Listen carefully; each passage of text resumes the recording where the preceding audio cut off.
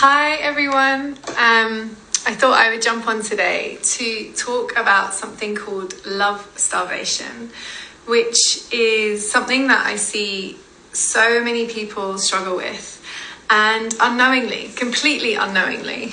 And it actually came to mind recently because I was holding ceremony space and I had this beautiful gentleman come and join the circle, and he showed up and his clothing was very bedraggled and his body was not looked after, and my heart just went out to him because I could see that he was starved of love, and I could also see that he didn't know that, not consciously. And it made me start to realize how often we're actually craving love and we have no idea about it. And I want to give a few examples today about what love starvation looks like, in case you can identify it in your own life, because it shows up in so many day-to-day ways.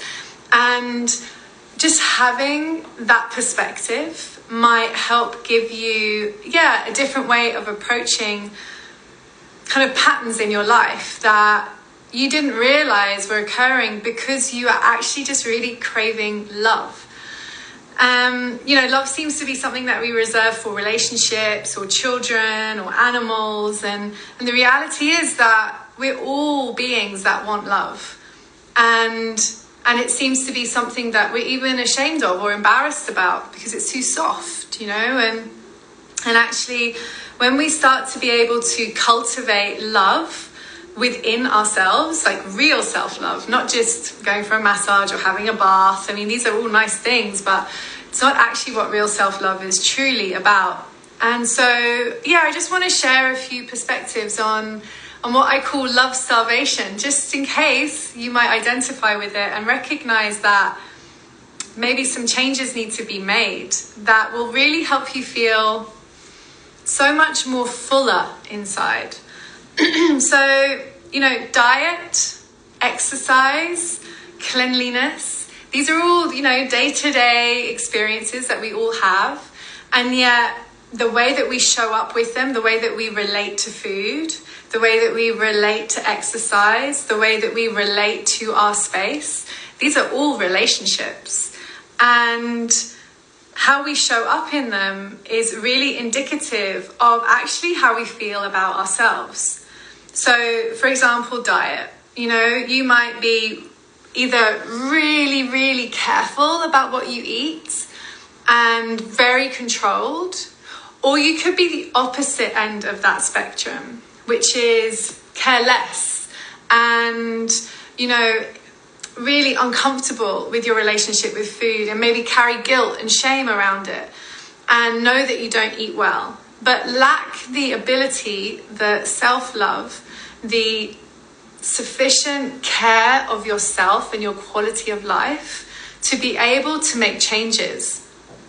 And so both ends of these spectrums can indicate a kind of starvation of love and a craving of often what we think is going to come from outside of us. So someone else that's going to come into my life, if I just fell in love, for example, with this perfect person, then I would care more about how I ate.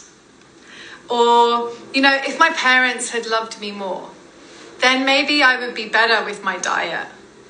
There's so many stories that we tell ourselves to justify what is really a wound in our hearts that we carry. And it comes from this place of not recognizing or necessarily being able to appreciate that we're really just craving care, kindness, the desire to make change from a place of, I just actually can't do this to myself anymore. Because that's actually the key, right? It's, I can't eat those things anymore. I just care too much about the way that it will make me feel. And I can't be this controlling to myself any longer because it just hurts. And it's creating so much stress in my mind. All I think about is calories, or all I think about is the food, the diet, and I'm using food here, but honestly, this can be the same with exercise, not exercising, over exercising. It can be the same with cleanliness, walking into a home which is like clinically clean. Visitors feel it, right? You walk into a house, we've all done it. It's like so spotless. You're like, if I breathe too much, I might put condensation on a mirror. Like you can feel the energy of that. And it doesn't feel comfortable, soft, loving. It feels beautiful, perhaps, and spotless in all the right ways that we would tick off on our social judgmental, paradigm. But does it feel like a space that you feel really truly welcomed into, or a space that's been like almost fearfully put into a very clean environment to get your approval, And then on the other side of that space, obviously, is someone's home where they just don't care, or it seems like they don't care and it's a mess. But what it really speaks to is emotional wounding, where they might feel so caught up in internal dysfunctions and inabilities that they can't even begin to face tidying up. Or maybe they don't even see it. It's so normal to them that it's just become how they show up. They don't recognize that their space is a reflection of how they feel about themselves. Because the space that we live in is where we spend all our time, or so much of our time. And if we don't care about that space, it shows that we're not actually caring about who we are. We're lacking that love, that kindness, that support for ourselves. We might just wait till someone's coming over and then do a manic tidy up. But then we're doing it for them. We're not good enough, apparently, to enjoy a tidy home. And so, one of the biggest places Love Starvation really, rears its head, I suppose, is actually in relationships with others. So either the partner relationship, where we come into partnership with someone and we're like, oh, now I've met the person, I'm just going to be loved and it's all going to be wonderful. And we have these expectations of what this is going to look like. And then, of course, this person shows up and they just do them. And they can't love us enough for our needs. And the reality is actually that they're never going to be able to do that, because the emptiness that we want them to fill can't be filled by them. And that's true of all of these examples that I've given. None of these areas in our life can actually come into harmony, come into fullness, until we take ownership of them. And we've become so good at blaming others, blaming our partners for not loving us enough to show up in all these ways that we need. We've become really good at blaming our parents for not loving us when we were young, for not teaching us how to clean maybe, or teaching us how to eat properly, or, all the things that we put on our childhood experiences, which, may be justified in many ways, but the reality is that it's only us that's walking life right now, in this very moment, in this very day. And unless we choose to take ownership for how we're showing up, how we are bringing love into our own life, we get really caught up with loving other people. And maybe this is like a hangover from religion and love thy neighbor, I'm not sure, but we become so concerned about being nice and being kind and being loving to others, and we tend to really go out of our way to do that. And yet, behind closed doors or within ourselves, we don't show ourselves that same kindness, that same love, that same respect at all. And that is a real omission, because the relationship that we have with ourselves is by far the most important one and the most powerful one that we have. When we start to really understand what self-love actually looks like, instead of thinking it will come with a massage or having cake, or I don't know what it might be.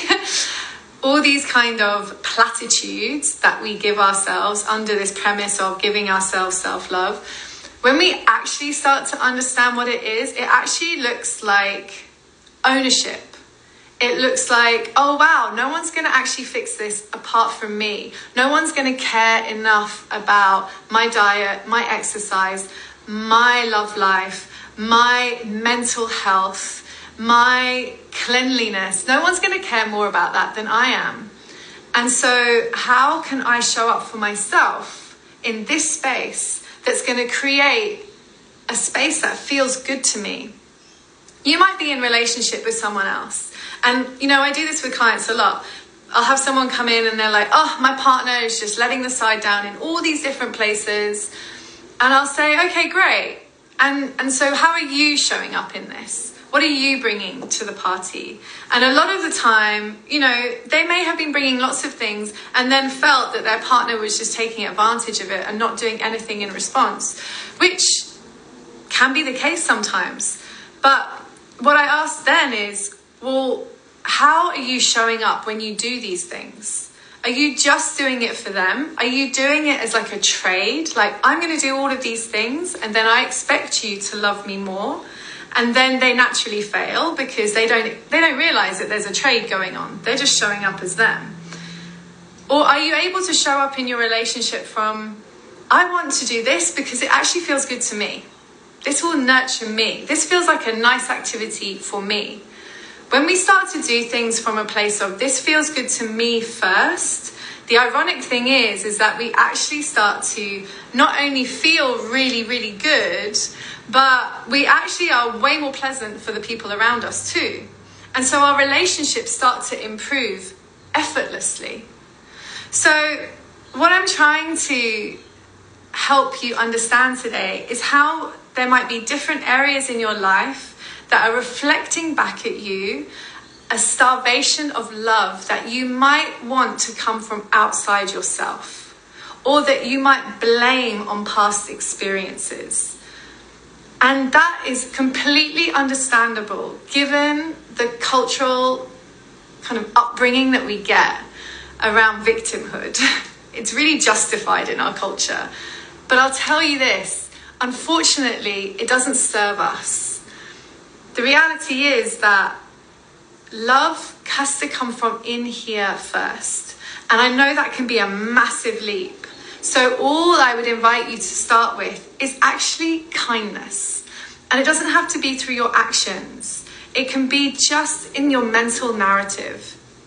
Being kinder to yourself in the way that you think with yourself is so powerful.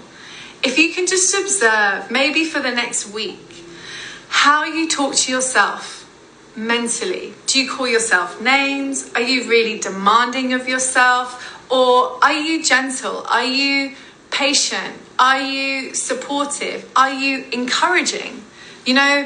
All of us have ideals. And the reality is that a lot of the time, the ideals we have require us to do things that might scare us. And if the internal narrative is, I can't do that. There's no way I can do that. I'm not good enough. That right there is going to sabotage any chances you have of achieving those ideals. But if you decide to take active control of your own narrative and even observe that negativity and then stop yourself and say, okay, well, I've done that narrative for all my life. I think it's time for a change.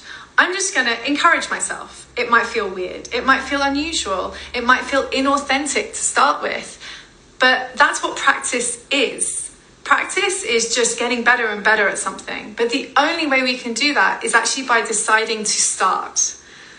And you might fall off the wagon. You might slip back into old narrative. All these things are okay. Ask any athlete. Plenty of times they fall off the wagon. They get back on. That's what all of us who strive to transform, to become something bigger or greater than we've been, it's a necessary initiation, if you like, because it's through that journey that we actually are able to find ourselves, to back ourselves. So really observe how often you can start to support yourself, encourage yourself, empower yourself, and soothe yourself. Maybe you try something and you fail at it. That's okay. See if you can soothe yourself, support yourself to have another go. This is the foundation of actually starting to cultivate a real relationship with you.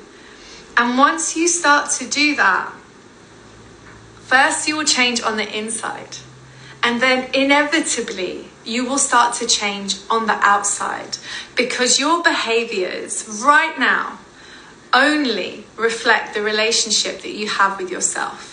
So the more that you can lean into that relationship, the more that you can nurture it, support it, empower it, forgive it, have patience for it, enjoy it, have fun with it, the better it will be, just like every other relationship in your life.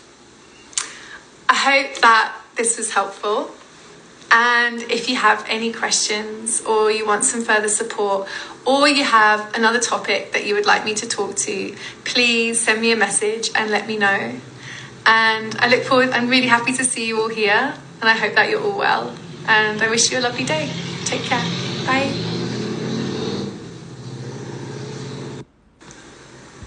Hi everyone.